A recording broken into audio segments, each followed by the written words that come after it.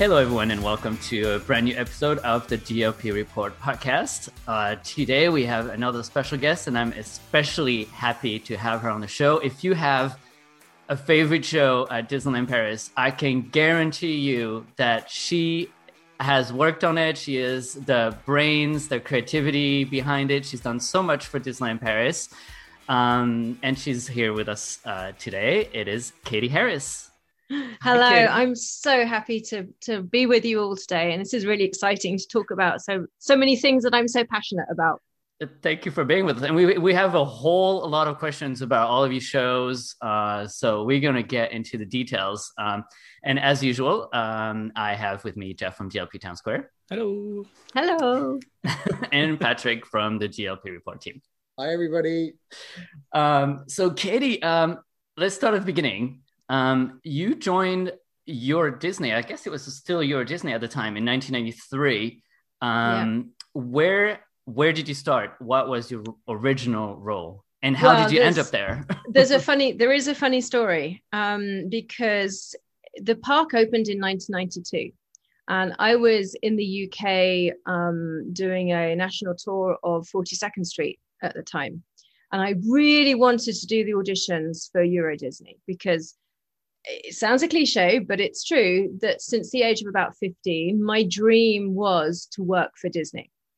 And when I was 15, the only parks that you could work in were obviously in Florida or California. And I applied for Florida when I was 18. You know, it was like I saw their audition notices. I had friends send me the posters of what city they were all in. And I contacted them. In those days, there was no internet. I contacted them and I received a very nice letter saying that unless I had a work permit to work in the States, they wouldn't even see me. So I was like, okay, well, that's, how am I going to work for Disney? So then when Euro Disney at the time opened and they had auditions in London, but I was on tour and I just couldn't get to them. And I was like, oh, this is so frustrating. So the following year, which was 93, I was in between contracts, and I had kind of started to change direction a little bit and go into more of a kind of health and fitness presenting world. And my sister, who was also a dancer, said, I'm going to go to the Disney audition. I'm like, if she goes to the Disney audition and she gets a job with Disney, I'm going to be so jealous. So I thought, well, hey, I'll come along with you. So I did, and actually a couple of friends from the show I had just finished, they were there too. So we all did the audition, and there were a few of us that were kept at the very end. One of my very good friends, my sister, myself, and a couple of others. And it all ended up that my friend and myself got offered contracts immediately. My sister did actually get offered a contract for kind of 6 months later for a different show. So we all came over from London. I remember driving over from Sussex, where I grew up, driving over. At the time, there wasn't the tunnel. So we got on the ferry. We drove all the way through the night to get to the site I think we had to stop at the service station. If you've ever driven, there's a service station just south of Ferrier. And it was like, that was the only thing there. That was the only thing open at 4:00 in the morning. So we kind of sat it out there. And then we got to the Disney site, and we had to go to the housing office to sign our housing forms and everything. It was a huge adventure. So I came over and I was cast in Beauty and the Beast show, which was at Videopolis at the time. So I did a season there, and we did all of the roles. We did the chef bets, we did the jellies, and another funny story, I was lucky enough to do my costume fittings in London before I came over, because the costumes were created by a company called MBA out of London at the time, who did all of the West End shows and everything.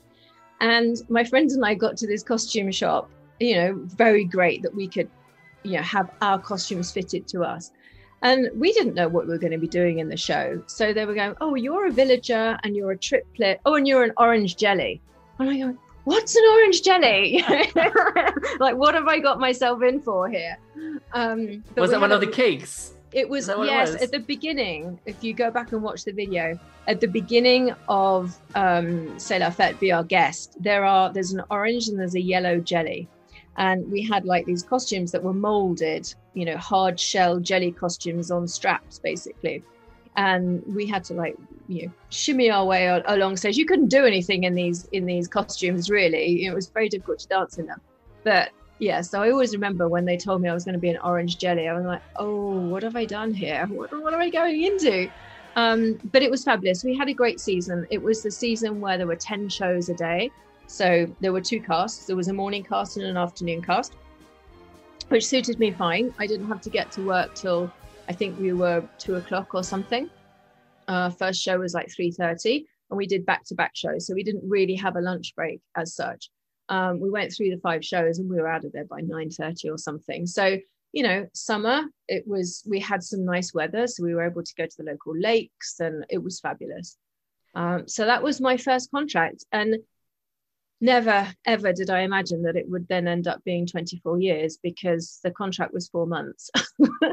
Yeah, and it's funny. We had Claire Jenkins on the show. Yes. A couple months ago, or I can't even remember. Time is all warped these days. Yes. And she was also talking about how she was just there for a summer job, and right. she's still working there at the top level of the resort with Natasha and all that, and it's incredible. Like how far you can go at Disney and Disney parks. And I remember Claire because Claire was working when she started in operations with a lot of our English group. And we all stayed in the apartments, the Disney apartments, Les Boiseries. And, it was a little bit like college campus. We had, at the time, there were 4 of us to an apartment. So we had 2 double rooms. And everybody was out on their balconies. Everybody was out on the grass. At that time, everybody knew everybody. And we would catch the bus, to and from the apartments, but there was nothing else there. If everybody's been to the area, there was what used to be the France Telecom building and the Boiserie. And if anybody said to you, how do I find the Boiserie? Oh, it's the pink building. And that's all there was around it. And I mean, you go now and it's crazy, but we used to wait for the bus in the sports bar, the famous sports bar in Disney Village. And in those days, you could go to the sports bar and you were guaranteed you knew at least half of the people in there because most of them were waiting for the bus to get back to the apartments one way or other. It was so much fun. It really was. It was a really great time. And people like Claire were there. The long-termers who are still working in the park there generally had some kind of association with that group and that kind of social time. And it hasn't changed much. I mean, Disney Village is still sort of the cast hangout at Billy Bob's and Sports Bar. If you know any cast members, you're gonna run into them. Absolutely. At any time of day or night. Yes. And so you were, and we'll talk about that down the road when we talk about Mickey and the Magician. But obviously, it must have been quite a throwback, actually. Creating the Beauty and the Beast scene for Mickey Magician after having been on the show 20 plus years before. Yes, it was. And it was, I think that the music and the stories of all of the shows just are so ingrained. And I have so many different memories of each of them. I think that going back and I worked with Tatiana as a choreographer on Mickey and the Magician. And it was great because she came in with a different approach for Be Our Guest in Mickey and the Magician. And we actually wanted something that was very different. We scaled it back a little bit just for, safety reasons more than anything. But it was a different approach and musically different. When we did the musical arrangement for Mickey and the Magician, I wanted to stay away from the pure traditional arrangement that we had in the original show. So we kind of deviated a little bit. But it's funny because even now, I'm in contact with some of the cast from Beauty and the Beast back way when, and we can still remember the choreography. I mean, when I hear Be Our Guest, that's the choreography that comes into my head. I mean, literally, I can do that chef that choreography, like coming down the stairs and bing. So yeah, it never leaves you. Never leaves you. And so almost 10 years later, you joined the team of show directors in that very theater, which is now called the Animagique Theater. But I don't know, did it have a different name before? It was just called Animagique, I guess, because that was the name of the attraction. It was built. It was built for Animagique. And so you worked on this opening day show for Walt Disney Studios, Animagique, which ended up running how many years? 15, almost 15 years. Almost 15. I think we were at 13. I think something like that. Which is a long time for a show. I think only Wild West Show has beaten you on that one, right? or something. Yeah. So what? It was also very different, I think, for a Disney park. Dark rides have used black lights for a long time, but for entertainment, it was quite novel and different. Could you tell us about sort of the vision behind it and like how all those choices were made and just putting it all together? Yes, it was interesting because I think it was a first for two reasons for us at Disneyland Paris. It was not only was it a blacklight show with ultraviolet light, but it was also a puppet show. And we hadn't really had any puppet shows. So the learning curve was huge. And I don't know whether you've seen the Little Mermaid show in Walt Disney World over here in Orlando. That has, a blacklight element to it. So it was really building off that because they had seen how popular that type of entertainment was. And we had, when you build a brand new park like that, Walt Disney Imagineering are very engaged, and they are the drivers basically of the content. So we knew that it was going to be a blacklight puppet show. We worked around all sorts of different stories. There was actually a director who came over from New York. We worked with a puppet master from Bulgaria who was, traditionally they do a lot of blacklight puppetry and a lot of bunraku puppetry as well, where you have 3 or 4 puppeteers working on the same puppet. We worked with Michael, who'd created the Lion King puppets for Broadway and London.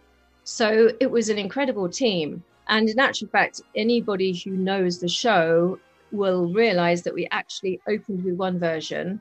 And about 6 months later, we morphed a couple of the scenes to another version. The original version where we had a scene from Pinocchio where we're inside Monstro, the whale. And it was kind of problematic just because of the size of the puppets and everything. And the show originally at opening didn't have any vocal text to it. So none of the characters were speaking. It was all very musical. It was very creative, very artistic. But we quickly realized that for our guests, we needed to have the vocal aspect and a little bit more of a verbalized story. And although there was never a lot of speaking in Animagique, we did add the characters speaking throughout. And then we switched out the Monstro scene for the Little Mermaid scene. And I think it just gave the whole show a better energy arc. But it was really interesting working on it because I hadn't really done much puppetry. So, we were a creative team of quite many. And I remember working in our studios, and because of the blacklight, we had to change the flooring. We had black, screening up all over the sides of the walls. They gave us all special kind of sunglasses because we were in the UV for so long every day. And you'd come out for a coffee break and something, you go, oh, daylight. But it was fabulous. And, you need to see it with the lights on. You can't just rehearse everything, without the lights on. And the Bunraku stuff was interesting as well, trying to get 3 or 4 people working one puppet, knowing that the cast rotates all the time. So, normally you would have a trio of puppeteers who would always be the same puppeteers. Well, we had the added complication that, our shows run 7 days a week. So our cast work 5 days a week. So we have to switch them in and out. So it was a very long rehearsal process, and a lot of technical learnings as well. Brand new theatre that was built, for the show. So that in itself causes certain challenges. And then all of the puppets and how they were built. And we went with a French builder who, again, had never done anything like this before. So a lot of learning curves on materials and weight. Some of the puppets did turn out to be quite heavy at the beginning. So we did a little of engineering to work them out. And then training the cast and casting it. We had never cast puppeteers before. We hadn't got puppeteers before. We know that generally shows like that are run by our CDI parade performers. So we did auditions and we cast them. We had puppet masters. It was a whole, opening of a whole new era, just like the stunt show was. For the stunt show where we had to cast all of our drivers, we had to cast all of our puppeteers. But it was an incredible experience. And actually, Jay, who set me up today, that's where we met on Animagique 20 however many years ago. Amazing. Yeah. He was an engineer who came over from Walt Disney World. Amazing. And so talking about all those different teams, like, why would you say, just generally for all the shows you work on, like, what is the process of creating a show? Does someone at a very high level comes to you with the idea and says, okay, you make this happen? Or how many teams are involved? How many people come into play into creating something? It kind of varies depending on which project. And sometimes the initial concept idea will come from marketing, for example, for any of the seasonal products, Halloween, Christmas, Easter, spring, carnival, kids carnival. They were generally marketing driven seasons. So they would say, okay, we want an outdoor event, or we want a parade, or we want, happening, we want fireworks, whatever. And then others are, we have a theatre, we want to do a new show. What could that show be? And then when we were opening the Walt Disney Studios, we did weeks of brainstorming over what the whole entertainment program would be, what approach we wanted, what was the variety we wanted. So everyone is a little different. What is same in the process is, we start with a concept. So we start with generally a brainstorming session or several, where we come up with ideas. We maybe come up with characters we want to use, or a particular music or a particular film we want to feature because we know that it's being rebroadcast, or the music is everybody's favorite. So we come up with kind of all of those elements and then brainstorm around ideas until we get 2 or 3 high level concepts that hold together. And that's normally a creative team. And again, it could be creative consultants that we bring from outside. It could be creative consultants from other parks around the world. It could be just the Disneyland Paris show director team. Every time was a different mix. And then from there, we generally hone into one concept that we think, okay, this is the great idea. And we write it up. So we write up, what is it going to be? It's going to be a show. And in scene 1, we're going to tell this story, that story, etc. Until we have the story beats come through with an idea of music, with an idea of choreography, with an idea of costumes, with an idea of cast. And then from there, it just kind of gets developed. And as we go through each step, we add more members to the team. So we get to the point where we have our costume designer who comes in, our scenic designer, because if we want Mickey to be able to have a magical effect with his broom, we need the scenic designer to tell me that can happen, with the engineer. So engineering is a huge part. And we just create this team. I would say the core team is the show director, the producer, the costume designer, the scenic designer, the engineer, choreographer, composer, music arranger. That's kind of the real core team. And then that filters out again to casting, to all the production teams, all the engineering study teams, all the companies that actually make the scenery, all the companies that actually make the costumes, and that process goes all the way through. And then quite often we'll do a workshop, and that's really kind of the deciding time where we know whether this concept is holding fast or not, where we will go into a studio for a week. We'll have maybe, a cast of 6 or 7 or 8, and we'll just flush out some of the numbers, and we'll flush out some of the script, be very rough, but we'll do a mini version, like a homemade version of what we think the show could be on a very basic level. And it tells us where there's holes, tells us, again, if the energy curve is right, it tells us if it's interesting, and if this is the right direction. And then we learn from that and we keep moving forward. So it is very much a joint process.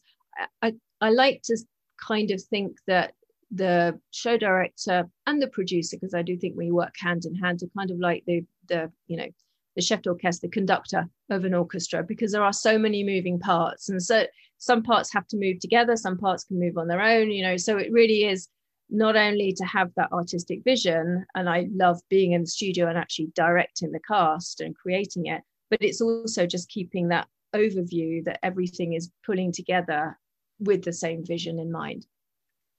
It sounds like a huge machine. And then it's a machine that has to run every day, 7 days a week, perfectly. Right. And there is that. And when I speak to directors who don't do theme park shows, that direct for theatre, where they do one show a night, where they have one cast, they cast, for a season of 6 months or whatever, they don't have to worry about rotations.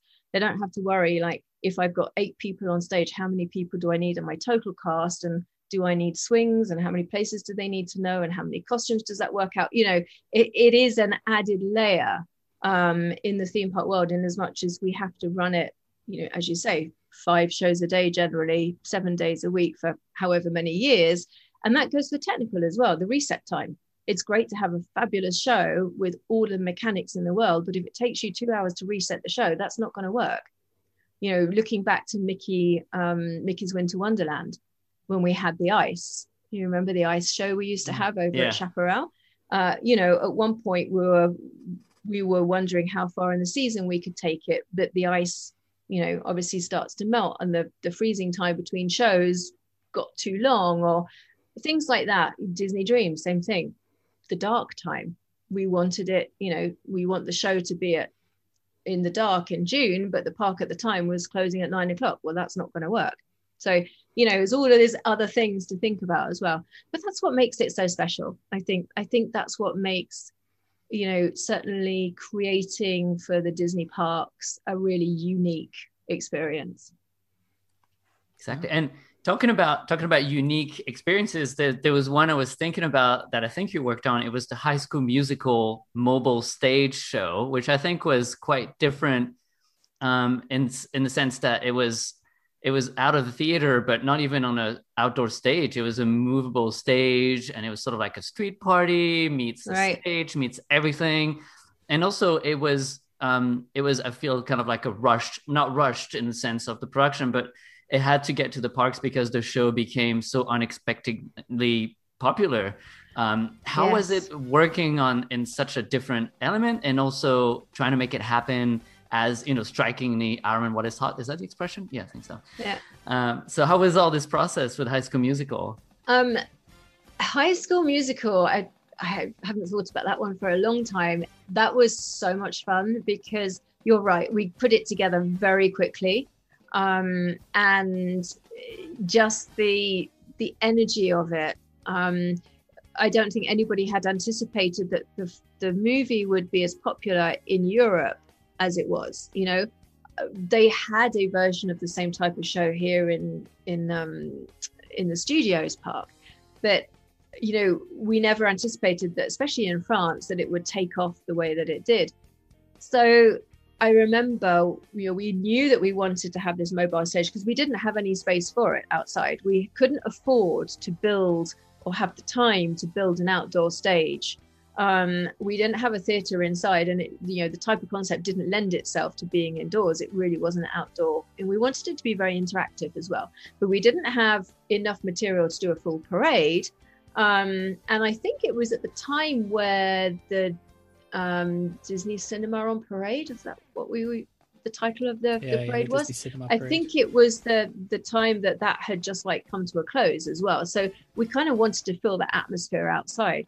So we had a float, and I'm trying to remember which float the base came from. I believe it was the Snow White float from the original Wonderful World of Disney parade.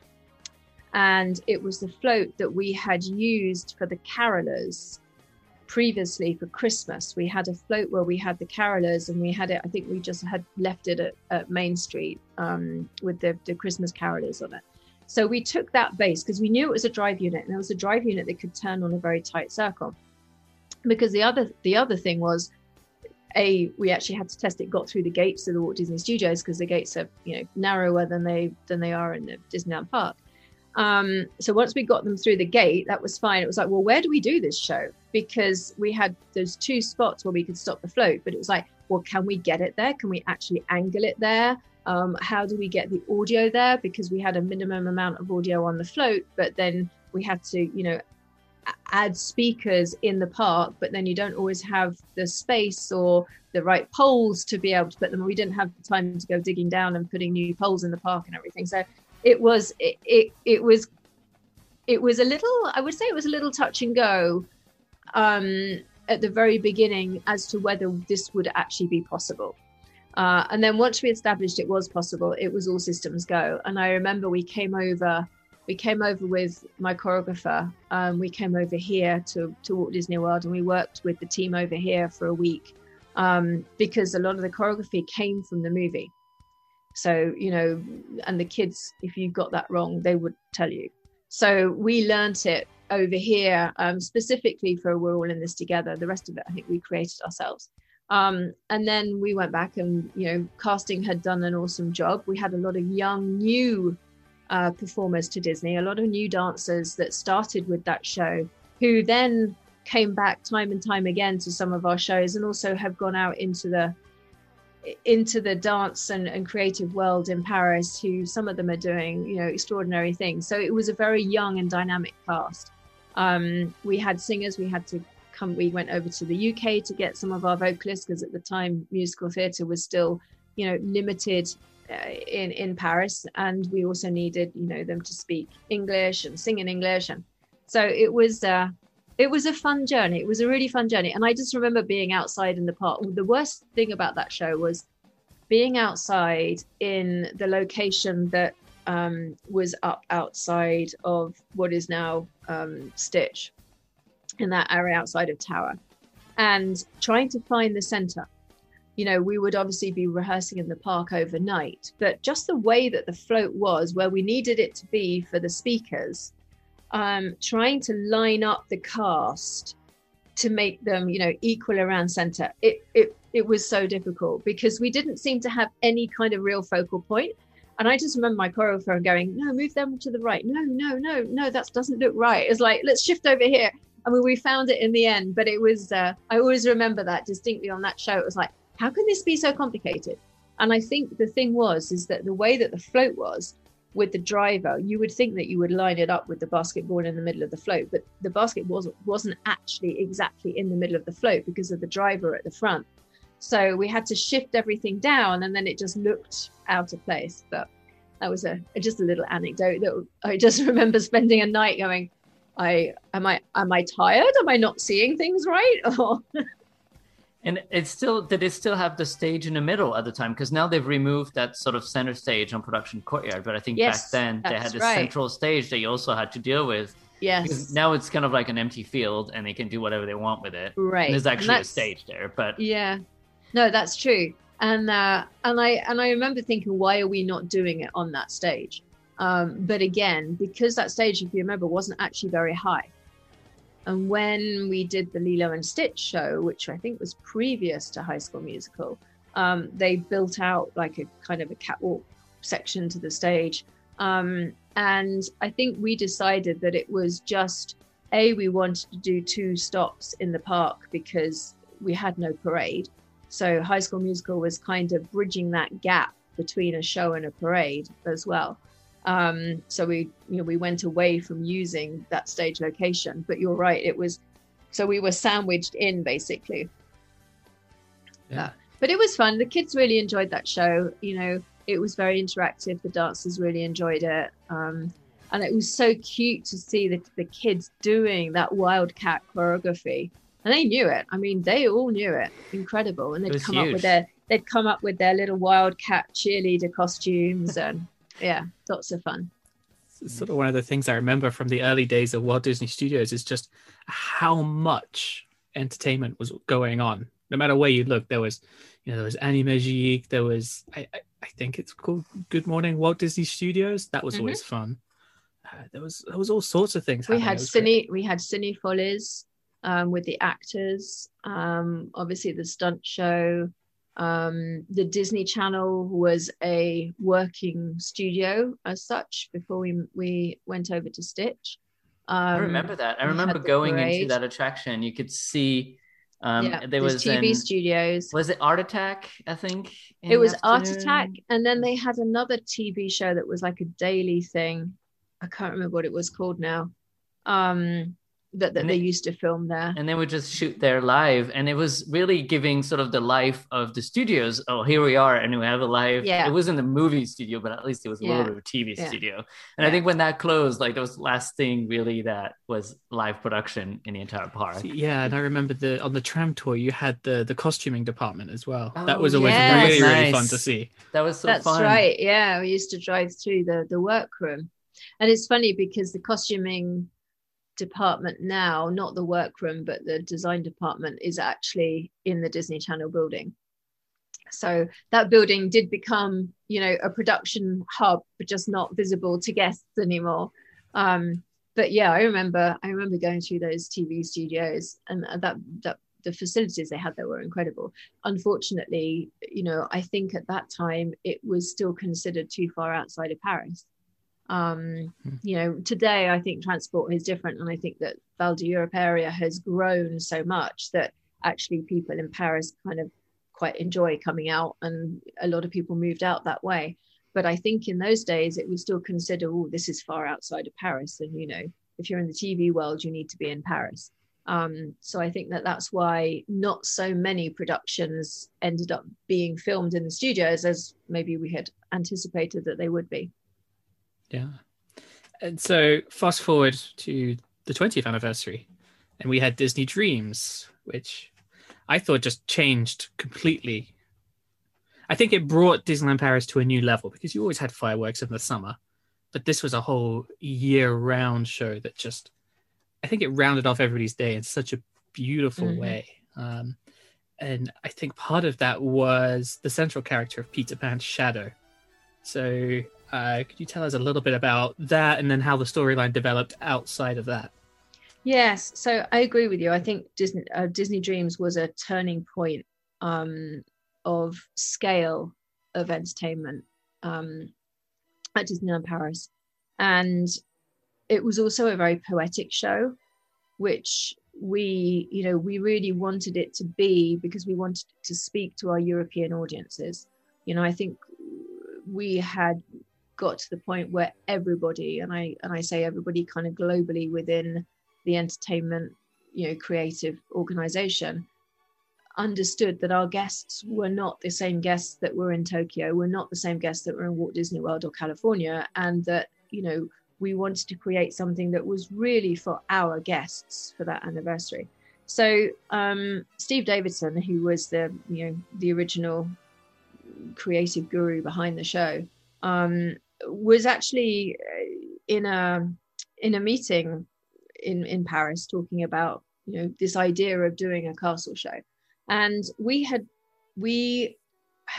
pulled together some teams to come up with some concept ideas. So I think there was Stephen, myself, and Yves Ollier, who was one of our designers from our team, and then there were two outside creative companies that were all kind of invited to bid for this show. And originally our brief was to make it Sleeping Beauty, because Sleeping Beauty was the castle, and we wanted to do something to celebrate Sleeping Beauty Castle. Obviously the brief was to make a show that could work originally during the day and during the night, using the castle as a backdrop, but with not 100,000 cast like we would see in shows in Tokyo. So it was very challenging to think about something that you could do, because we all were erring towards projections, but obviously that doesn't work in the daytime.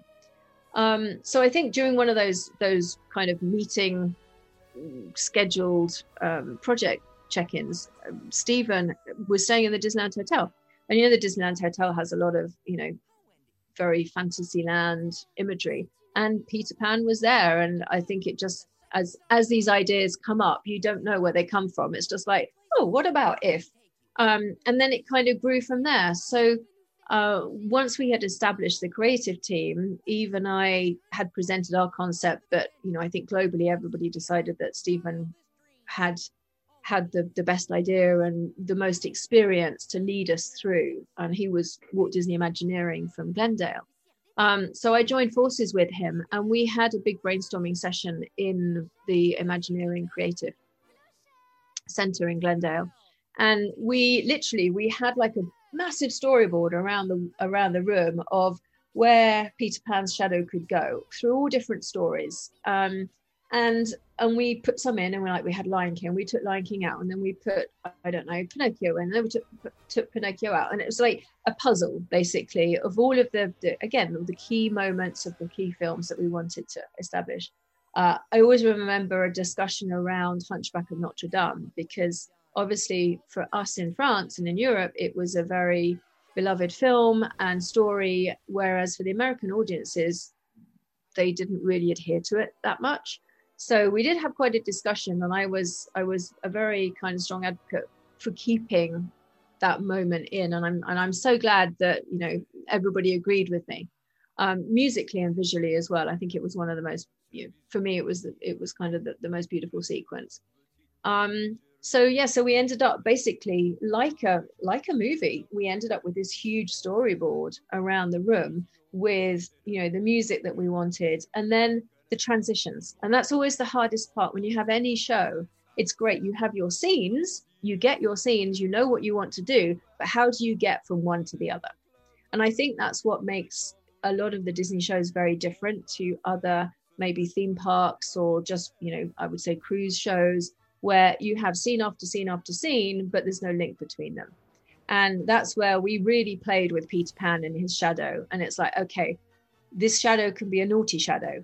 He can be cheeky. He can not do what he's supposed to do, and, we had the idea of Peter Pan and Wendy at the beginning, also to help us with the two languages. Again, we didn't want it to be very text heavy, but we did, generally when you have to do it in English and French, it's much easier to have two characters so that you can bounce off each other. So the shadow really was the perfect way for us to create those transitions as we went from one scene to the next. Yeah, and it was such an emotional show as well. I remember right at the end, every single time with the second star to the right, there was just a tear in, I think, everybody's eyes. But yeah. And the star. Yeah, the star was another thing. We miss like it so the much. star. I know, the star coming out of the top of the castle. So again, talk about giving the engineers something to, lose a lot of sleep over. It's like, yes, I want that window to open and I want the star to come out, but obviously it has to be big enough. We couldn't make the window area bigger, so the star had to be something that would unfold. With the mechanics in there, knowing that tower probably wasn't particularly strong because it was never designed to hold a big metal star in there. And it's got to have lights on it, and we want it to be LED, and we want it to have a laser coming out of it. Just like, okay, but they did it, and I remember the first time we tested it, and Christophe Mamaja, who was one of our lighting designers, and he had done the castle lights, all of the Twinkle Castle lights, so he was very much into the research and development of new lighting elements. And the first time we saw this star come out and it functioned and it turned on, it was so bright, and it was only at 20% of its capacity. And, and he said, well, you said you wanted it bright. And I was like, wow. we then were joking that, if we had put it up to full brightness, you could probably see it from the Eiffel Tower. But yeah, that was quite a mission to get that star in. But I think you're right. It was a very emotional show, and working on it was a real labor of love in respect as we really built that show on the castle. Now when you do a projection show, I would say that 90% of the show is built in the studio, because the 3D formatting, the previs facilities, and even if we had a model of our real castle in our studio in California with the video team, it still wasn't, we didn't have enough technology at the time to be able to wrap it exactly as it was. So we pieced that show together on the castle. And I remember, we pieced it together with the line animation, because we had the animators animating. And also we didn't want them to finish the animation until we knew exactly what we wanted, Mickey or the or Peter Pan and Shadow to actually do. So on Quasimodo, you know, we wanted him to swing around the turret, so all of that was animated for the show. So it was an incredible process. I mean, I learned so much because I had never touched projection before. I'd done fireworks, but you know, never projection. I fell in love with fountains. It's like to choreograph and work with fountains and music and light was just it's one of those things that's actually really soothing to work with, because you know, I don't press the buttons, which is good because they wouldn't end up in any right order. But you know, just to say, okay, I would like them to fan in and then fan out, but in this music, and Brian was great on the keyboard programming it. He got it, you know. But yeah, no, it was an amazing show to work on, and an incredible team. Again, a team of, you know, video developers and designers, incredible technical and engineering with Chuck Davis and his teams. Lasers, we had Claude, who was a French laser specialist who created these incredible images and shapes, and just the laser over the water where it was just calm, you know, nothing was too much. And it's funny because Stephen, I always remember something that Stephen would say, you know, we would work on a bit of a sequence. I'm like saying we would work on maybe a minute or 90 seconds of a sequence, and then at the end of the evening we would look at it and he'd go, yes, that's great, now let's take 30% of it away, you know, because you always thought that you needed to do more, but actually we ended up taking a lot out to end up where we were, which is where I think that poetic, you know, atmosphere comes in, because we didn't bombard everything, you know, in the guest faces altogether. So it was long. I mean, I think we did, I want to say it was almost 3 months of nights. It was certainly a minimum of 2, if it wasn't closer to 3. And we were working 6 nights a week. So we would come into the park at, you know, whatever time it closed. We generally hoped it was an early closing. And we would get to work as soon as it's closed. And then we would run the castle back, you know, about half an hour before the park opened. So I remember sort of one of the things that it was brought back, I think, for one night only. Yes. And I remember they announced it that one morning, and I think that party sold out within maybe a couple of hours. Yes. Yeah. It was quite. Yeah, I remember Ben Spalding, who was our producer on Disney Dreams. He had posted up on Facebook that it was back, and it was like, oh, and everybody's comments were like, oh, you know. But it's funny because when we were building it, there were fans who were booking rooms in the Disneyland Hotel and taking pictures through the window, and it was so funny because it was so funny because on some of the forums at the time, you know, when you're sitting in the booth overnight, we're waiting, you know, for the tech team to program, and there's a lot of waiting. So, and it wasn't a very big booth at the time, and there were, you know, quite a few of us. We were kind of, sometimes we had to play musical chairs because there weren't enough chairs for people, but we would look at the forums.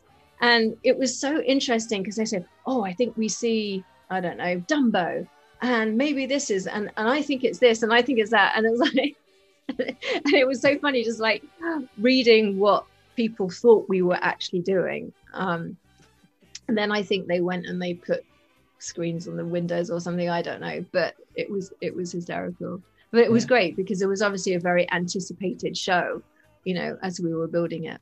Yeah, and we touched a little bit on the star and the turret there, but there was also other technical features such as the flamethrowers, and there was I can't remember what, I don't really know what they technically call them, but the things in the water that sort of fanned out to project on the water screens. Water screens. Yeah, the water screens.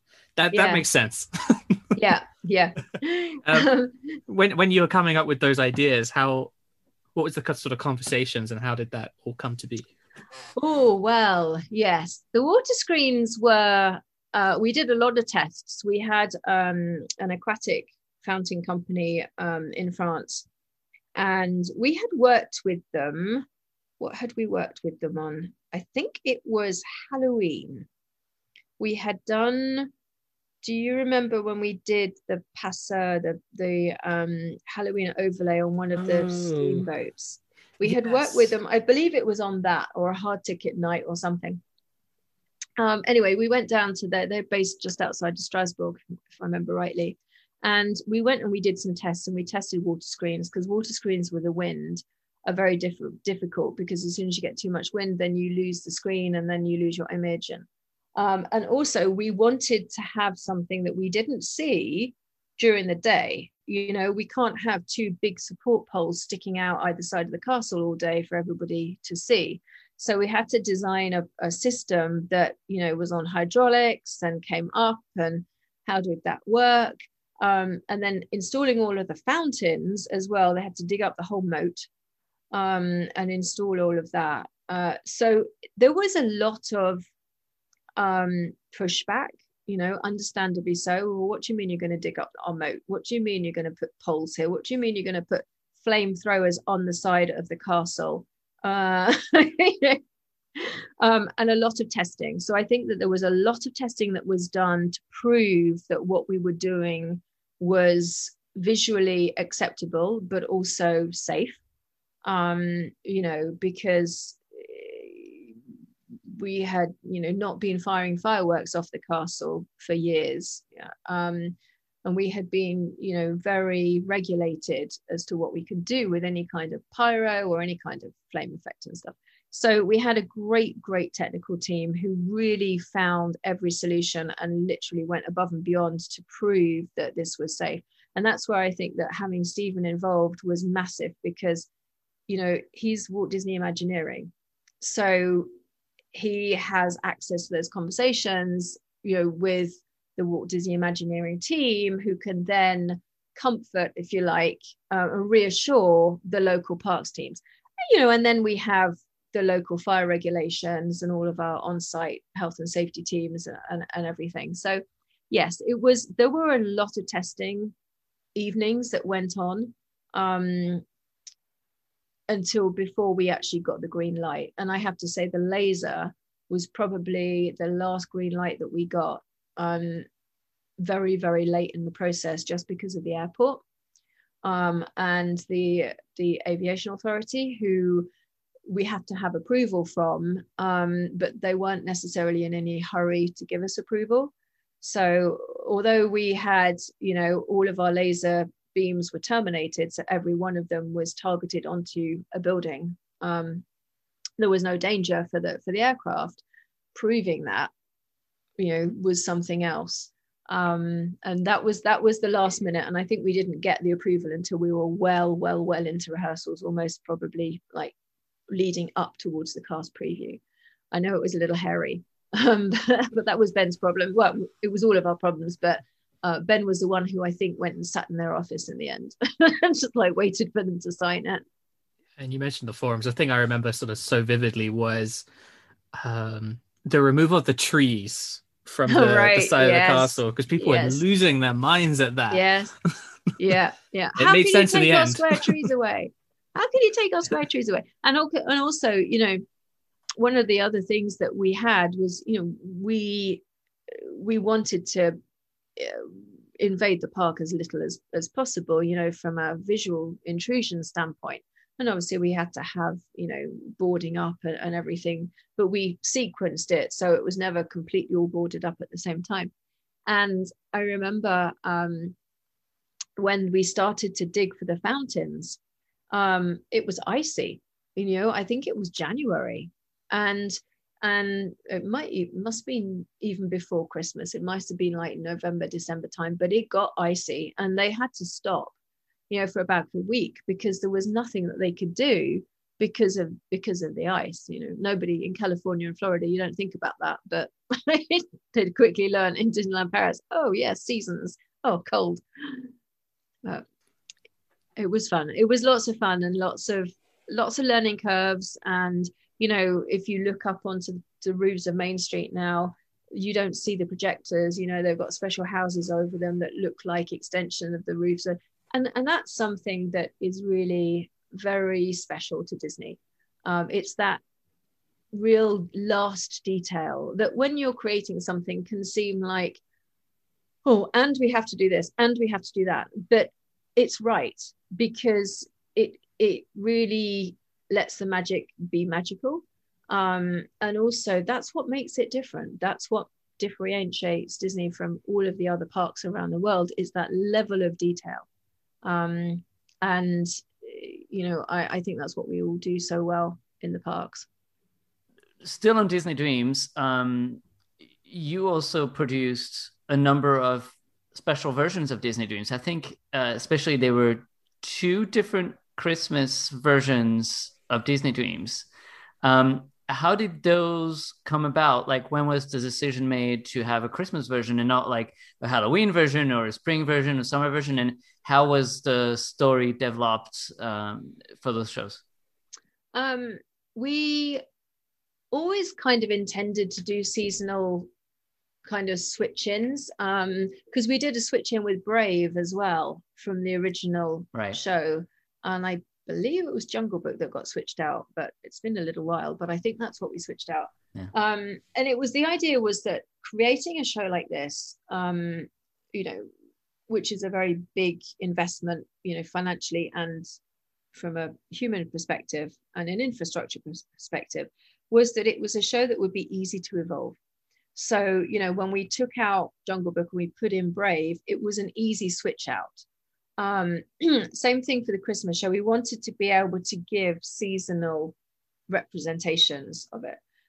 We did talk about doing a Halloween show at one point, but I think it was never really necessary, never came to fruition because the Halloween season was already, so vast.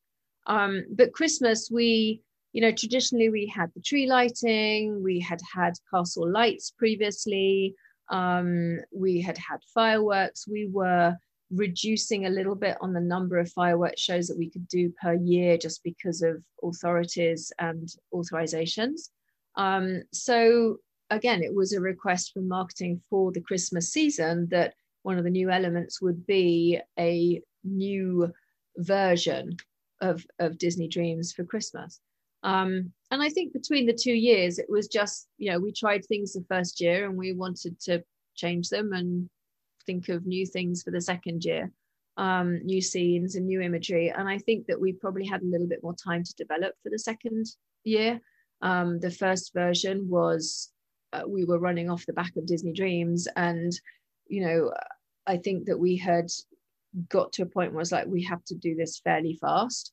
So I think that we made it better the second year, which is what we always strive to do. We can't always get it all right all of the time. But I think it's taking that and making it better. We wanted something seasonal that would really keep the atmosphere of Christmas and the holidays in the park. And I don't remember at the time, but we didn't have the new Christmas tree at that point either. I don't believe. Maybe the second year, but I think not the first year. It was the second year, I think. Yeah. So, it was that kind of bridging through seasons as we switch from, what we used to have to what we will have. And the Small World section, I remember with the Believe, I think it's from the Polar Express. That section always sort of set me off. I thought that was so lovely. The Small World pop-up cards. Yes, that again, we played around with that for a long time in the park because of the nature of the animation. When we would see it on the model in California, it was great. And then when we got it in the park, the first couple of times we watched it and we were all in the park going, oh, I feel a bit seasick because you had to get the tempo and the speed of those images exactly right, because otherwise it kind of made you kind of feel a little bit woozy just because your eye is drawn to it all the time. But I agree, that was a beautiful section. And I remember recording, for all of this, the music for me is always such a huge part. And I think that, it brings a lot of the emotion. And I've always said this, for me, the shows, they come through paper, we come through images, we come through designs, whatever, workshops. When I hear the music is when visually in my mind, I see what can happen on stage or on the castle or in the parade or whatever. It's the music that speaks to me. And everybody is a little different, but I really live through the music. And we were able to record at Abbey Road Studios for those shows. And that in itself is just an experience, that's incredible. And I was really fortunate that I did several sessions at Abbey Road, and memories that I will cherish forever, just listening to that orchestra playing these amazing arrangements, beautiful music, and really, very little tweaking needed to be done once it was recorded. They're incredible musicians. They get into the studio, they look at the music once, and boom, it's almost perfect. Crazy. But another part of the incredible creative experience that it is. And I mean, you started very strong with Animagique, just going back to the music part, because that song, yes, you just hear it once. I'm not going to sing it, but I think I still could. You just hear it once, and it is guaranteed to get stuck in your head for the rest of your day. And even Mickey and Magician, like Let the Magic Shine, there's this instrumental version that plays at the end of the show as you walk out, and that melody just stays in your head for at least half of the rest of your day. So it definitely, you bring sort of the energy of the show with you, with that music that gets stuck in your head. And it's funny you talk about the Animagique song, because I remember when we were trying to work through the lyrics to that song, because I was like, what do we have that rhymes to it? And we ended up with one of them was "and Mozambique." And I'm like, that's so random, but it works. It's so silly. It is the silliest Disney song, I think. And it was choreographically, it was always Rafiki who was like, "and Mozambique." Makes sense somehow, Yeah, somehow. You brought it back. But no, I agree. The music is such a strong part, and I think that there is a skill to writing songs that stay in your mind, but also songs that make you feel, the emotions that we want our guests to feel. And interestingly, you take a song like Let It Shine, and you can have the up tempo, clap along, and then you can have that kind of mellow instrumental, celestial, that's just very soothing, and we did that on purpose, because you finish a show on an up, and everybody's scrambling to get out and get their bags and everything. It's just nice to give people that little bit of a breather, so that also it helps without people stampeding out of the building, but it just gives you that little kind of transition back to going outside and carrying onto the next attraction or whatever you're going to do. And I feel like as soon as the show is over, you sort of, especially with Disney, you immediately become nostalgic of what you just saw, and I feel like the show sort of plays back in your head, and so having this sort of like calming music, you kind of like, that was nice. You get this sort of like in that mode, like walking out. It's really nice. And those exit sequences sometimes became some of my favorite things. So Disney Dreams with the I can't remember the name of the song. It's in my head, but I can't remember what it is. It's the Cara Dillon. Yes, Cara Dillon. Oh my goodness, something about the name wishing. has gone. But that was one that I remember everybody sort of turned around, starts running to the turnstiles, and every single night I would just stand there and just enjoy it. Again, I remember recording that in Abbey Road with her and her husband, who was just on the guitar and she was just singing. I was like, oh, this is just beautiful. What a moment. Come Dream a Dream. Come Dream a Dream. Come Dream a Dream. That's right. Yeah, that's it. Yeah, that's right. And the castle which was from a parade. The original song was from a parade, I think. But again, a mellow version. The music is definitely something, again, very special, and conjuring up the emotions, I think, is what's important. And what you said earlier about you relive the show at the end of the performance. I always say that as a show director, I had done my job if I had taken the guests and the audience somewhere else for 25 minutes, half an hour, for the length of the show, that I can, let them dream, that I can let them just like be somewhere else, just appreciating whatever it is we're watching at the time, not thinking about what you're going to do next or what you're going to eat at Videopolis afterwards or whatever, that you are just present and enjoying and leaving with some kind of memory. And also another one of my missions as well was, especially for stage shows and parades, was to inspire the younger guests, inspire the kids. I always like to say that if I could touch one child in each audience who would go on and, you know, learn to dance, learn to act, be interested in the arts as a patron, as a performer, as an artist, as a designer, whatever, then if I can drop that little bit of inspiration, because I mean, you know, I was inspired as a child, which is where I ended up, you know, following the career that I did. If I can, you know, leave that for one kid in each audience, then that's also my job, you know, being well done. Join us on the next episode of the GLP Report podcast with show director Katie Harris to talk about her other wonderful creations, including Frozen and, of course, Mickey and the Magician, as well as her work around the world.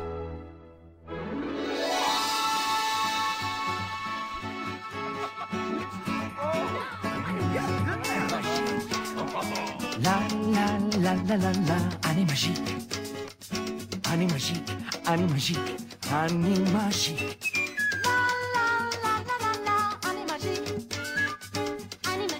C'est magnifique, année magique. La la la la la la, année magique. It's coming, it's not tragique, c'est magnifique. La la la la la la la la la la la la, année magique, année magique.